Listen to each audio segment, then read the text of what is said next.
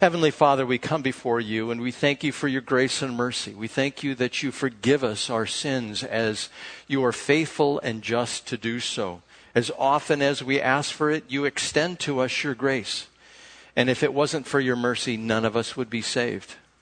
We thank you for the salvation that Jesus has brought to us through his sacrifice, his death, burial, and resurrection. We thank you for the Hebrew people, that you chose them, and through them came Jesus, our Messiah. We know that you have a distinct and exact plan. Help us, Lord, to make that plan our plan, that we are waiting for you, that we understand what your will for us is. And as we continue to go through the book of Hebrews, we ask that you'd bless your word, that you would fill us up with it, that you would use it to change us, to be those disciples that you want us to be. In Jesus' name. And everyone said, amen. Okay, so we're currently in the book of Hebrews, and I just left off with Hebrews chapter 6, verses 4 through 8. And in that particular passage, it has been misunderstood for ages. And I'm just going to pick it up from there, even though we left off, I think it was in verse 12 last time. I'm just going to go for some background here. It is impossible for those who have once been enlightened, who have tasted the heavenly gift, who have shared in the Holy Spirit, who have tasted the goodness of the Word of God and the powers of the coming age, if they fall away, to be brought back to repentance. Because to their loss they are crucifying the Son of God all over again and subjecting him to public disgrace. And what's being referred to here, as I said last week, it's not that somebody can have salvation and lose salvation. That's not what this was meant to communicate. It was talking to the Jew, the Hebrew specifically. The Hebrew who comes from Abraham, who had the covenant that Moses brought, the Mosaic covenant, and they were in the sacrificial system. They had gone to the sacrifice of Christ. They understood what that was. And then there were those who wanted to go back to the sacrificial system set up under Moses. And the author of Hebrews, whom I believe was Paul, was saying, if you do that, there is no sacrifice left for sin, because the sins of the Old Testament were atoned for by these animals, by these critters that they would sacrifice. But it never took away the sin. It only covered the sin. So if you go from the perfect, which is Jesus Christ, back to the imperfect, there is no sacrifice left for sin.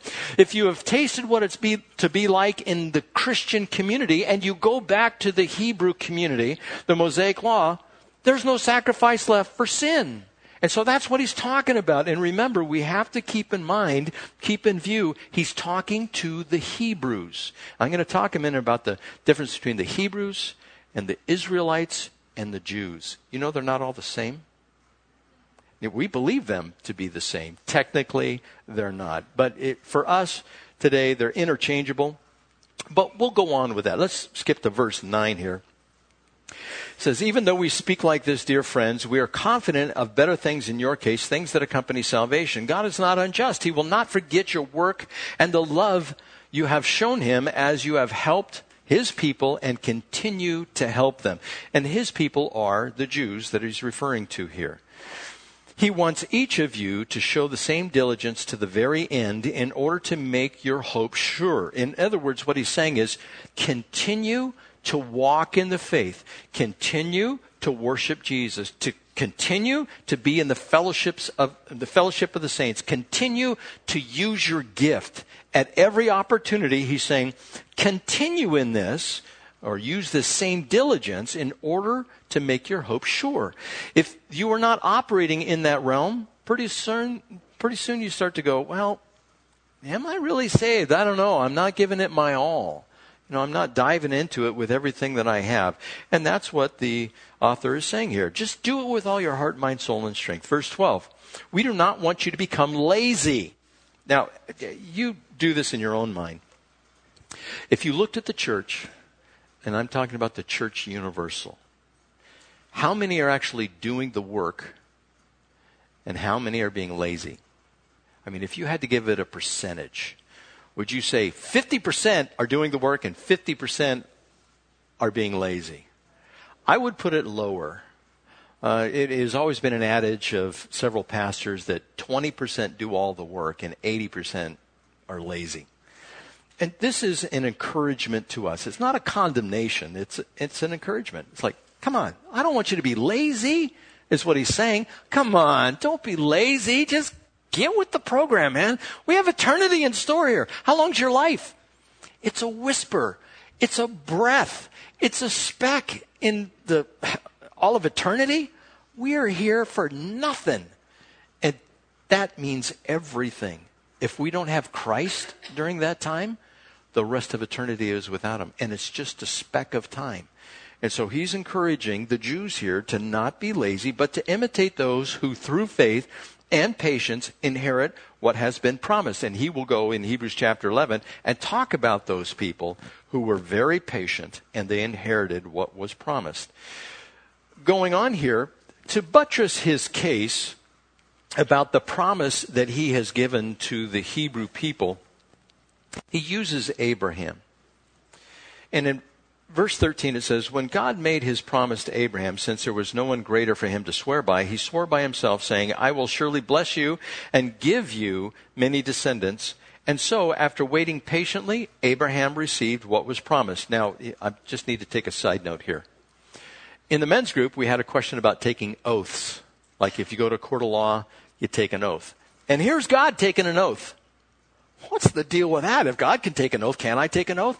Well, see, the oath that God condemned the people for, the Jews at the time for taking, is they wanted to buttress what their word was because they weren't really trusted. So they would appeal to God, or they would appeal to the temple, or they'd appeal to the altar, or they'd appeal to the sacrifice in the altar to try to give credence, veracity to what they were saying, truthfulness. And he's saying, stop doing that. Just let your yes be yes and your no be no. Stop taking these oaths. I swear by, and you ever see, and I'm going to use this as a form of instruction. When you're growing up, a common phrase when I was growing up is somebody would say, well, I swear to God, right? To establish what they were saying. And that means I should not trust your word very much because you need to swear to a higher authority, and God condemns that. He says, simply let your yes be yes and your no be no. But if God swears by himself, because there's no one greater to swear by, you can trust it is going to take place because he can swear by himself. We can't swear by him, but he can swear by himself. That is God's privilege, right? And so I want to make sure that we understand that as we go along. So he refers to Abraham. And he gave him a promise, and he swore by himself, saying, I will surely bless you and give you many descendants. Now, Abraham was 75 years old when this promise was made in Genesis chapter 12, verse 4. He said, you're going to have many kids. It's going to be just wonderful. You're going to have children, and there are going to be so many children. If you could count the stars of the sky, you could count your children. If you can count the sands on the seashore, you can count your children. 75 years old. If God came to you and said, 75, you're going to have a kid, you'd say, oh, please, Lord, no. Right? And he's going, oh, God, 75. And of course, we know Sarah. She laughed. Yeah. Could you imagine a woman going up to a woman 75 years old? You're going to have a child. What would she do? She would just start busting a gut, right? Oh, you're silly. It isn't going to happen. I'm not going to have any kind of kid. So this is how old they are. And Abraham, for all intents and purposes, was dead. How long did he wait? 25 years. He waited 25. You're 75 years old, and you're going to have a child at 100. Yeah, 100 years old, I'm going to have a kid? You've got to be kidding me, right? No pun intended. And I just could see how Abraham would be in complete disbelief at first. And, okay, God said it. I'll believe it. And what happened? Of course, first there was Ishmael. And then there was Isaac. And Ishmael, he was told, that's not the one. I have to wait longer to have another one, And so he has another one later on. And it's Isaac. And he was old. He was very old. And Sarah at that time, she was still barren. And God turned it around. So Abraham was 100 years old when his son Isaac was born to him. Genesis chapter 21, verse 5. And he uses him as an example of a promise and an oath that was made. And so to the Hebrew, if the Hebrew understands that God made a promise to Abraham, He's going to make a promise to the modern day Hebrew. The same promise stands. And so he says, use Abraham as an example of God keeping his word. And so they go, okay. Now, verse 16. Men swear by someone greater than themselves, and an oath confirms what is said and puts an end to all argument. Because God wanted to make the unchanging nature of his purpose very clear to the heirs of what was promised, he confirmed it with an oath. God did this so that by two unchangeable things, in which is it impossible for God to lie, and the two things are the promise and the oath that were given, we who have fled or left the sacrificial system of Judaism to take hold of the hope offered to us may be greatly encouraged. So let me kind of put that in a nutshell again. God made a promise to Abraham. We already went through that. And he said, men make an oath, but God makes an oath, and he is more sure. So you can trust that God has made this change. Jesus is our hope. He's the one that goes into the Holy of Holies, the holy place there, and he offers his own blood. And you can trust that what God has said and what God has done is going to happen just like it did with Abraham. Even though you have left this sacrificial system, you can have assurance. Verse 19 says, we have this hope as an anchor for the soul, firm and secure. It enters the inner sanctuary behind the curtain where Jesus, who went before us, has entered on our behalf. He has become a high priest forever in the order of Melchizedek, and we'll be getting into Melchizedek. So the encouragement thus far has been, you are a Hebrew, and you were raised up under Moses, and you have this sacrificial system, and it's your way of reaching out to God, but it can't forgive your sins. It can only atone for your sins. And so don't go back to that, because Jesus is better. His sacrifice is better, and God said so with the promise and with an oath to Abraham. You can trust that, and he said so with a promise, with a sacrifice, with an oath that you will be saved if you maintain the faith, if you remain, if you persevere.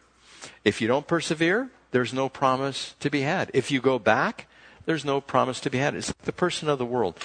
For us in the world, if you went to somebody who was an unbeliever and you said, so how are you going to get to heaven? There's only two ways to respond to that. One way is, I can't except by the blood of Jesus Christ and faith in him. The other way is, something referring to the good works. I'm a good person. I've tried to do good things.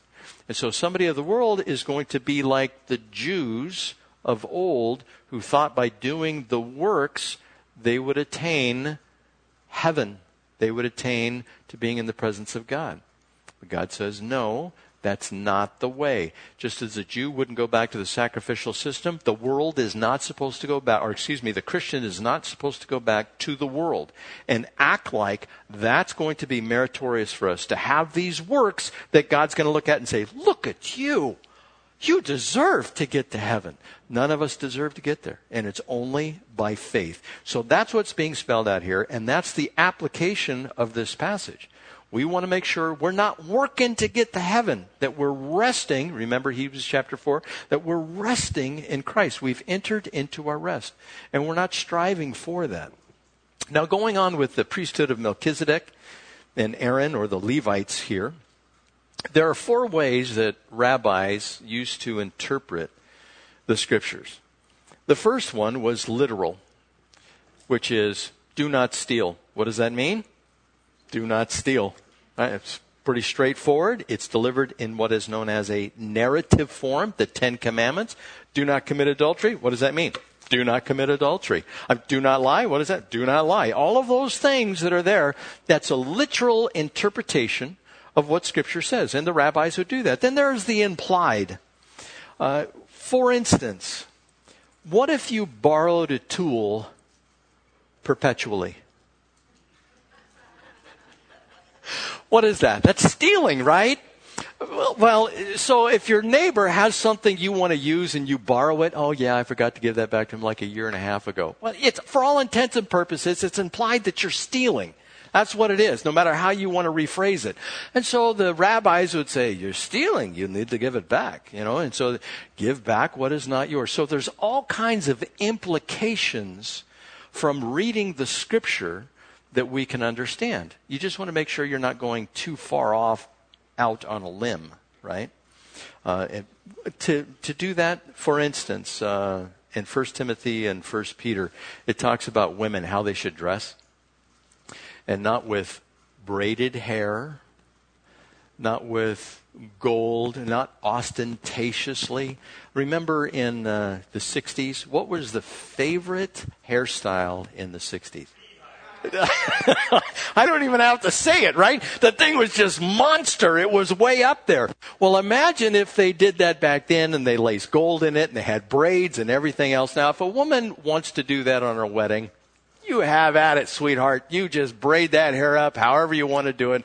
It's wonderful. It's your day. But if she did that every single day and she had this gold and, she used the foundation with a putty knife and she was, however you want to look at it, that's not where the beauty comes from. The beauty comes from the inside, right? It's one thing if you're in theater. It's another if you're just living your daily life. And those can be misinterpreted. And so some Christians will go way to the nth degree. And they will say, you may wear no makeup. You must cover your head when you enter the church. And the sleeves of your dress must go down to the wrists and no ankles may show. So your dress needs to be down to your boots. And they impose this law on the women, how they should dress. And women are not allowed to speak. They need to be seen and not heard.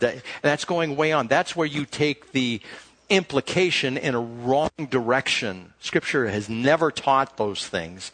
And so we want to make sure we're not doing that. And there can be some error in that.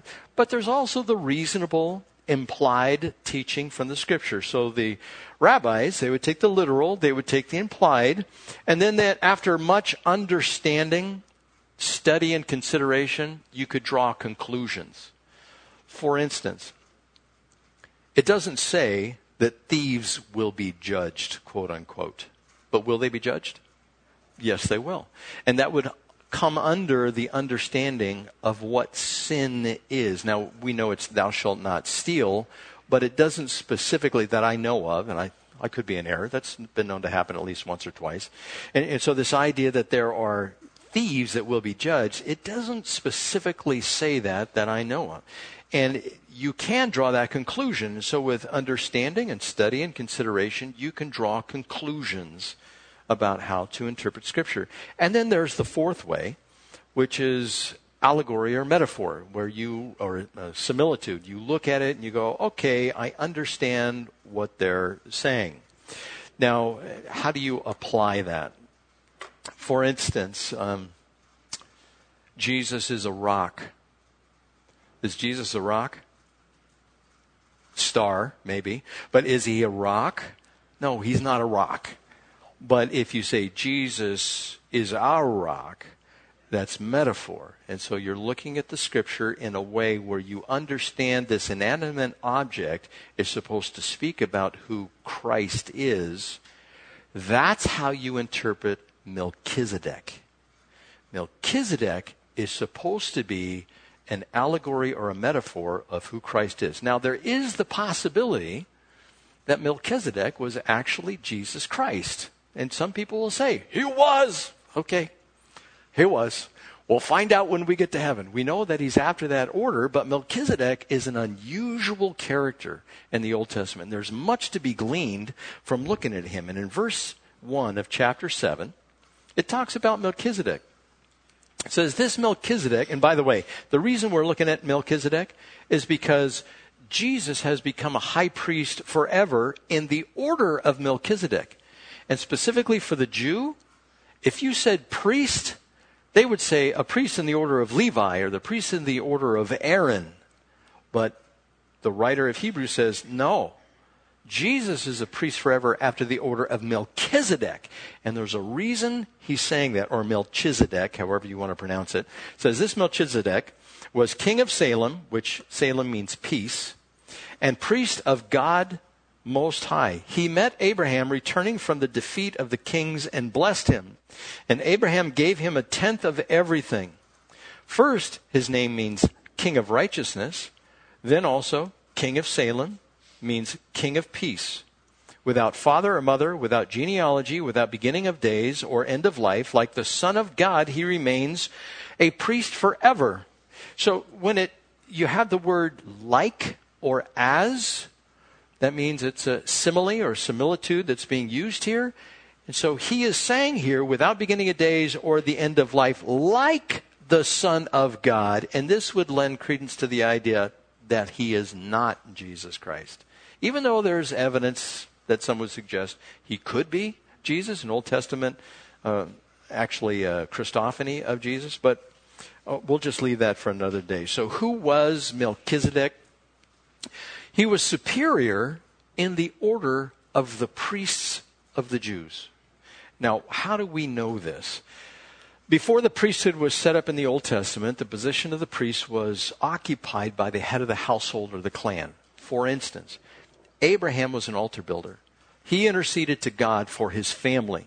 He sacrificed for his family. And so as these clans would grow, the patriarch, the one who was the oldest, became the arbiter of truth and justice. If there were any questions, everybody would go to the patriarch. They would go to Abraham. Later it fell to Isaac. Later it fell to Jacob. And they were the patriarchs. They were the priests. They were the ones who interceded. That's how it worked before the priesthood was set up. In today's lingo, that might be the mayor. You know, you go to the mayor. Well, what's the mayor say about this civil thing that's here? And that's kind of how it would work in these little cities.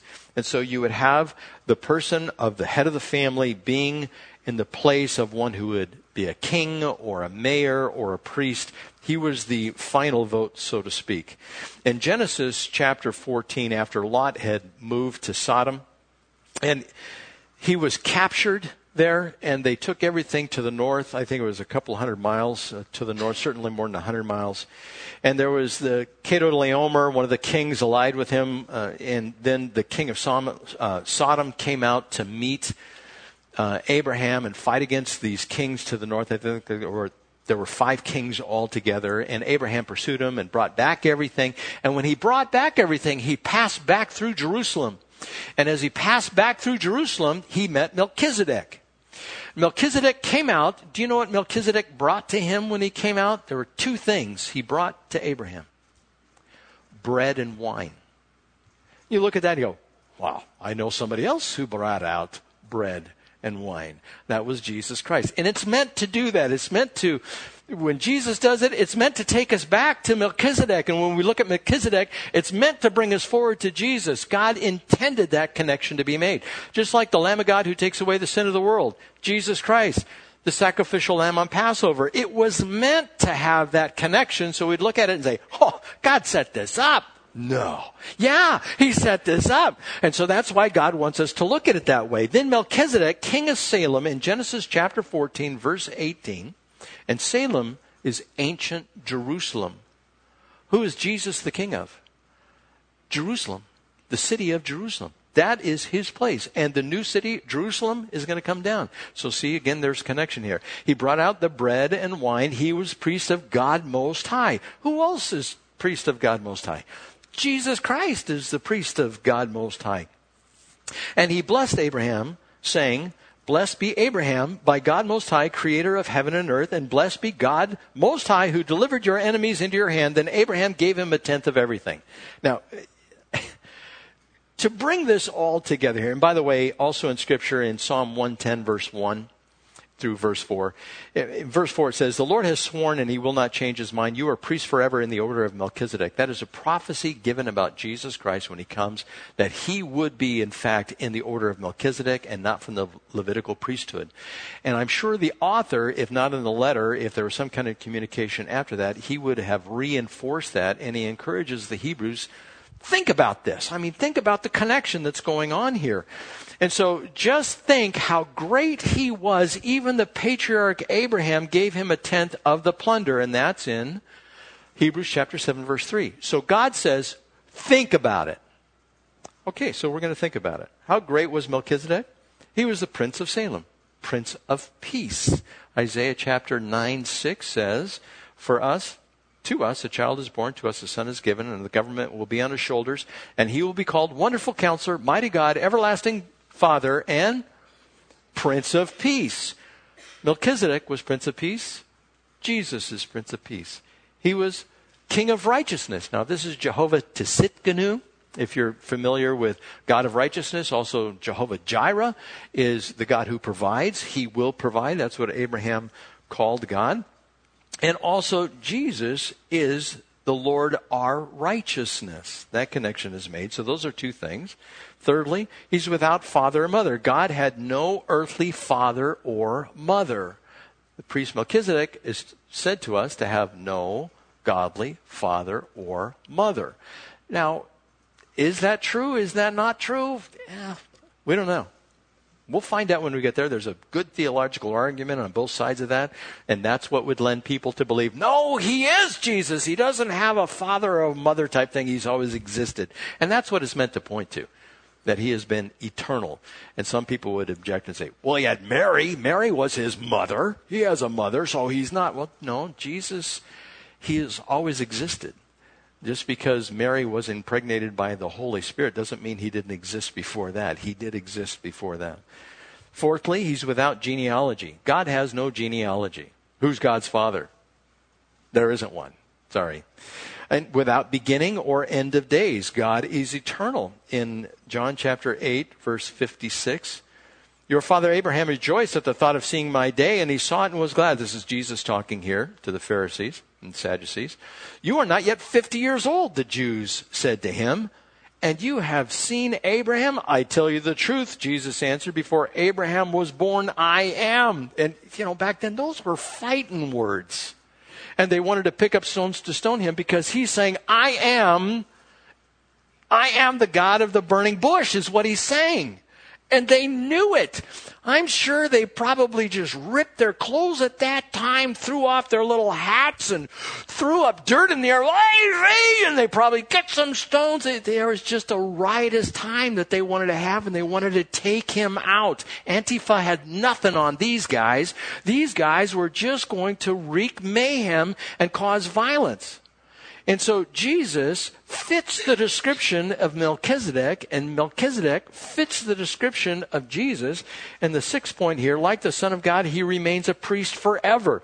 It implies perpetuity.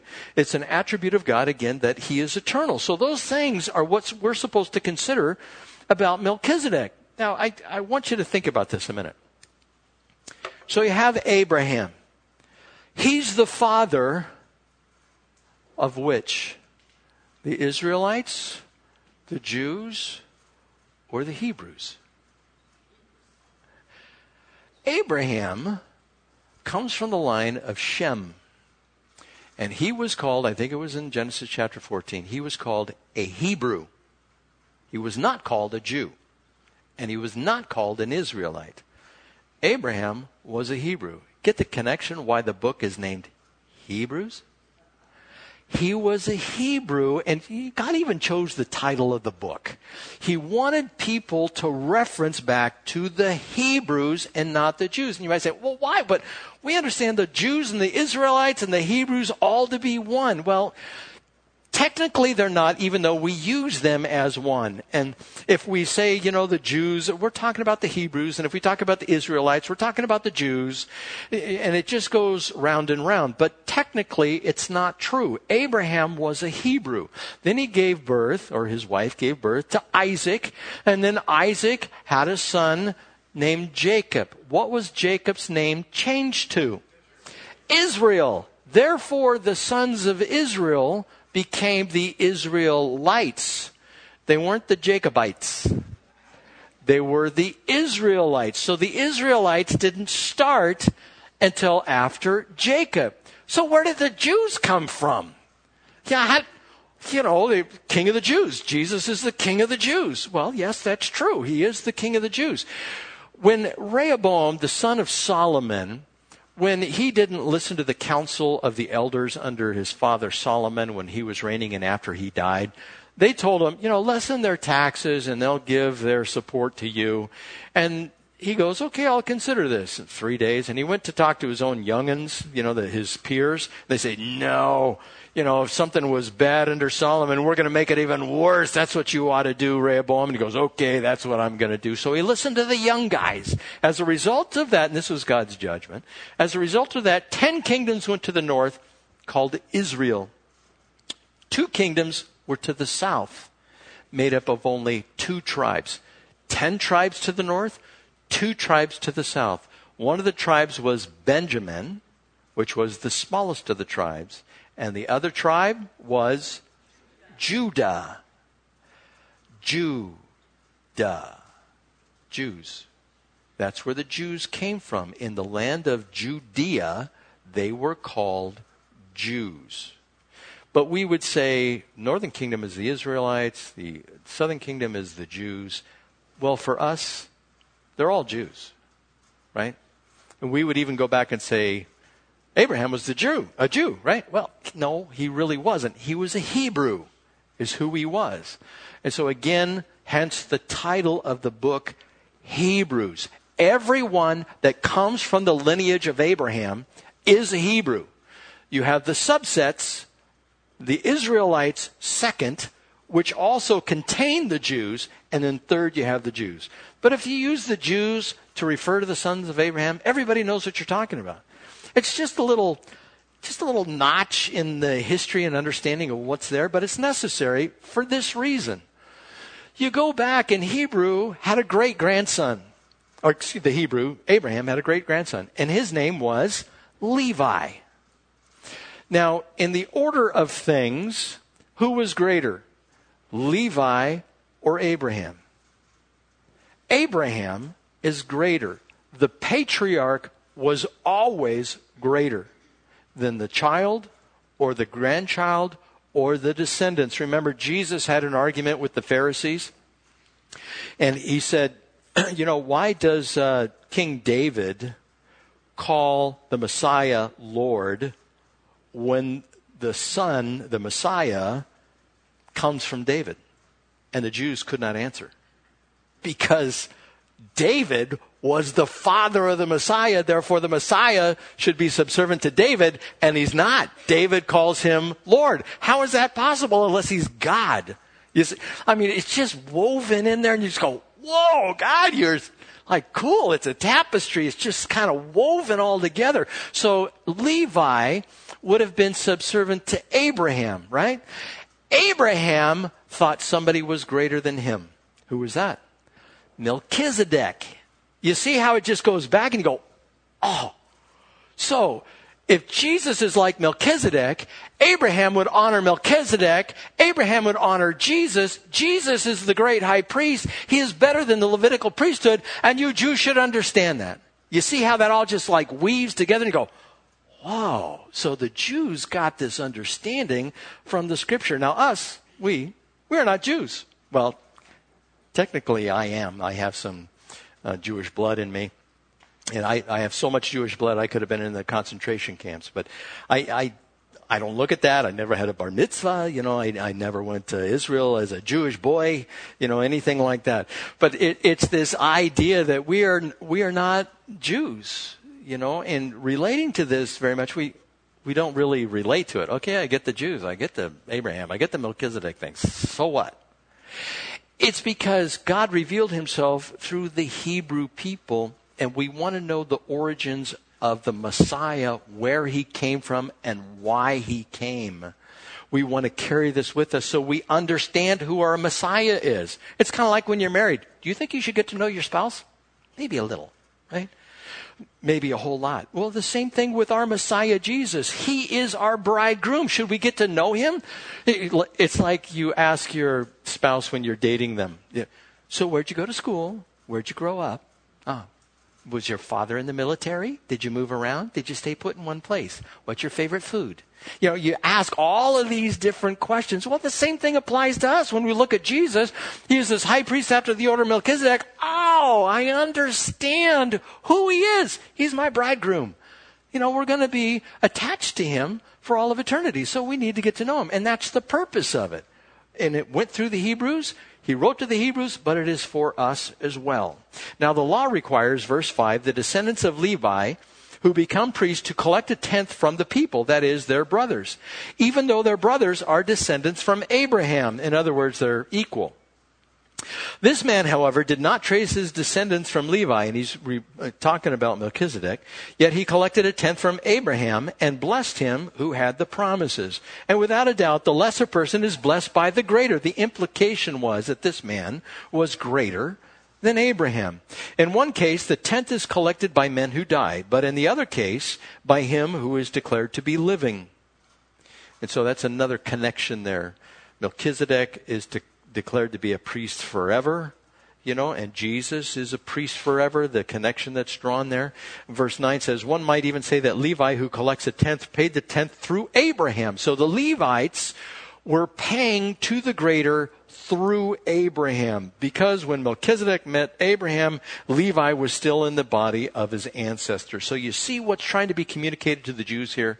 It's the whole idea that Jesus is greater than any priest, than any person, including Abraham. Abraham is probably the most widely known person in the world today.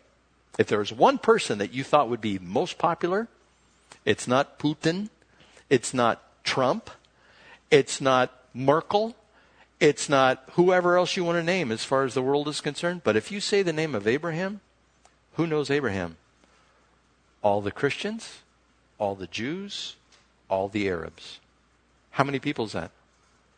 Billions and billions is how many people that is. And so when Abraham's name comes up, people listen throughout the world because they know they're talking about a person who is significant in the eyes of God. So Melchizedek, we see that he is this priest. Now verse 11 says, if perfection could have been attained through the Levitical priesthood, for on the basis of it the law was given to the people, why was there still need for another priest to come, one in the order of Melchizedek, not in the order of Aaron? For when there was a change of the priesthood, there must also be a change of the law. He of whom these things are said belonged to a different tribe, and no one from that tribe has ever served at the altar. For it is clear that our Lord descended from Judah, and in regard to that tribe, Moses said nothing about priests. And when we have said, or what we have said is even more clear if another priest like Melchizedek appears. One who has become a priest not on the basis of a regulation as to the ancestry, but on the basis of the power of an indestructible life. So Jesus is completely different than this Levitical priesthood. And remember, he's writing to the Jews that placed everything on this priesthood. And by the way, we are now part of a priesthood. Do you know which priesthood we are after? We are after the priesthood of Melchizedek. We are not after priesthood of Levi. And you say, well, wait a second. Where does it say it? Well, Jesus is after the lineage of Melchizedek, the priesthood, and we are a kingdom of priests unto the Lord our God, which is Jesus Christ, and he is of the priesthood of Melchizedek, and we are like him. That's where the implied interpretation of Scripture comes through. 1 Peter chapter 2, verse 5 says, you also, like living stones, are built into a spiritual house to be a holy priesthood, offering spiritual sacrifices acceptable to God through Christ. Remember, it's spiritual sacrifice. Nobody brings their little lamb in here. Hey, Capuchis have a goat. We're not going to bring the goat, and we're not going to sacrifice the goat in here and pour its blood over the, somewhere up here. We're not going to do that. That's not who we are. We offer spiritual sacrifices. What is our spiritual sacrifice? Your body. Well, wait a second. I have to offer my... And remember, you have to make this connection again. What is giving your body as a spiritual sacrifice? Dying. What do you mean dying? Literally? Well, literally you're going to die one day. But no. It's your will, your desires, what you want. You crucify it all. You put it on the altar. You burn it up. Say, goodbye, life. And you let it just go up and toast. It's going to become flames. And so whenever any of us say, no, God, I don't want to do that. Oh, you're removing the sacrifice. You're taking the nails out of the arm and go, wake up, get up. And you want the dead man or the dead woman to rise up and take control when Christ says, oh no, put that guy back down there. Let's nail those nails back into those arms and make sure you're not trying to take over your own life again. What is wrong with you anyhow? You know, when you look at this stuff in the eyes that God has, we're supposed to die. This is our living sacrifice. And if you don't, you're not part of the holy priesthood. That's part of being a believer. You're not a disciple. So God wants us to be a disciple. Take our desires and think of your desires right now. What do you want? Is it a car? Is it a house? Is it a position? Is it money? Is it favor? Is it power? Crucify it all. You get nothing, right?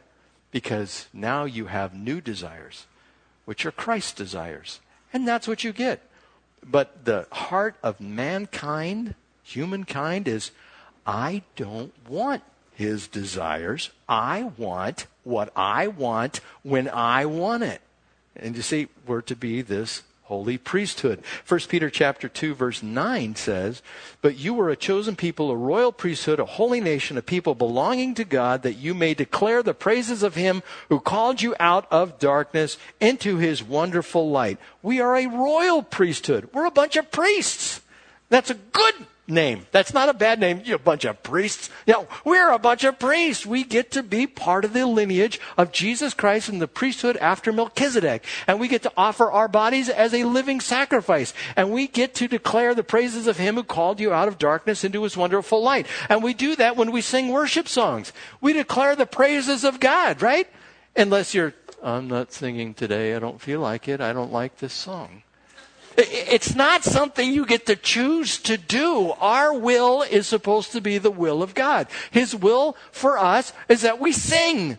But I can't sing. It's okay. Make a joyful noise unto the Lord then. Just let it ring out. This stuff is, you look at Hebrews and you go, so boring. It's not boring. This stuff is exciting. Let's go on. Verse 17, for it is declared you are a priest forever in the order of Melchizedek. The former regulation is set aside because it was weak and useless, for the law made nothing perfect. And a better hope is introduced by which we draw near to God. And it was not without an oath. Others became priests without an oath. But he became a priest with an oath when God said to him, the Lord has sworn and will not change his mind. You are a priest forever. And I just quoted you earlier, Psalm 110, where it says that. Because of this oath, Jesus has become the guarantee of a better covenant. Now, there have been many of those priests since death prevented them from continuing in office. But because Jesus lives forever, he has a permanent priesthood. Therefore, he is able to save completely. Completely is uttermost. It is a superlative here. Those who come to God through him, because he always lives to intercede for them. Such a high priest meets our needs, one who is holy, blameless, pure, set apart from sinners, exalted above the heavens. Unlike the other priests, he does not need to offer sacrifices day after day, first for his own sins and then for the sins of the people. He sacrificed for their sins once and for all when he offered himself. So we know that Aaron offered an offering for his own sin in the book of Leviticus chapter 16. It talks about that, verses 11 through 17. But Jesus didn't have to do that. It was one sacrifice for all times. Verse 28, for the law appoints as high priests men who are weak. But the oath which came after the law appointed the Son who has been made perfect forever. And so that's who Jesus is. Jesus is someone who is better than the priesthood through the Levites. The Aaronic priesthood, it goes through the Levites, and because Aaron was a priest, Moses was a priest. He came from the priesthood, that lineage of the priest in that family line. But Jesus was outside of that. And so he's appealing to the Hebrews. Look, this is who Jesus is, greater than anything you have ever known up to this time in the Mosaic law. The sacrificial system is to be left behind, and the high priesthood, that is to be done away with, the Levitical priesthood, and there is something new. And God is going to do a new work of which we who believe are a part. You are a kingdom of priests. So I would encourage you, intercede. offer your body as a living sacrifice. Just as Aaron would offer sacrifices on the altar, we are to offer ourselves as sacrifice. Where we do not throw our bodies on the altar, we bow our knees to Christ. This is the whole reason the book of Hebrews was written, to show us the superiority of Jesus. Let's pray. Father, we thank you for the Hebrews here and how they have been faithful to follow this sacrificial system in the vein of the Old Testament. For now they are being taught a new way. All Jews throughout all time, from Jesus till now. And Father, we understand for ourselves that there is no other way. The Jews were told there is no other way. There's no other sacrifice. There's no other person which will enable us to get to heaven. And so, Father, help us to trust fully. Help us to die to ourselves. Help us to live for you. Help us to listen to your voice and know your word and be filled with the Spirit and sing your praises. And may this be the outcome of a life that has been lived for you. Until we see you or till we pass from this place, Lord, may you fulfill this in us. In Jesus' name. And everyone said, amen.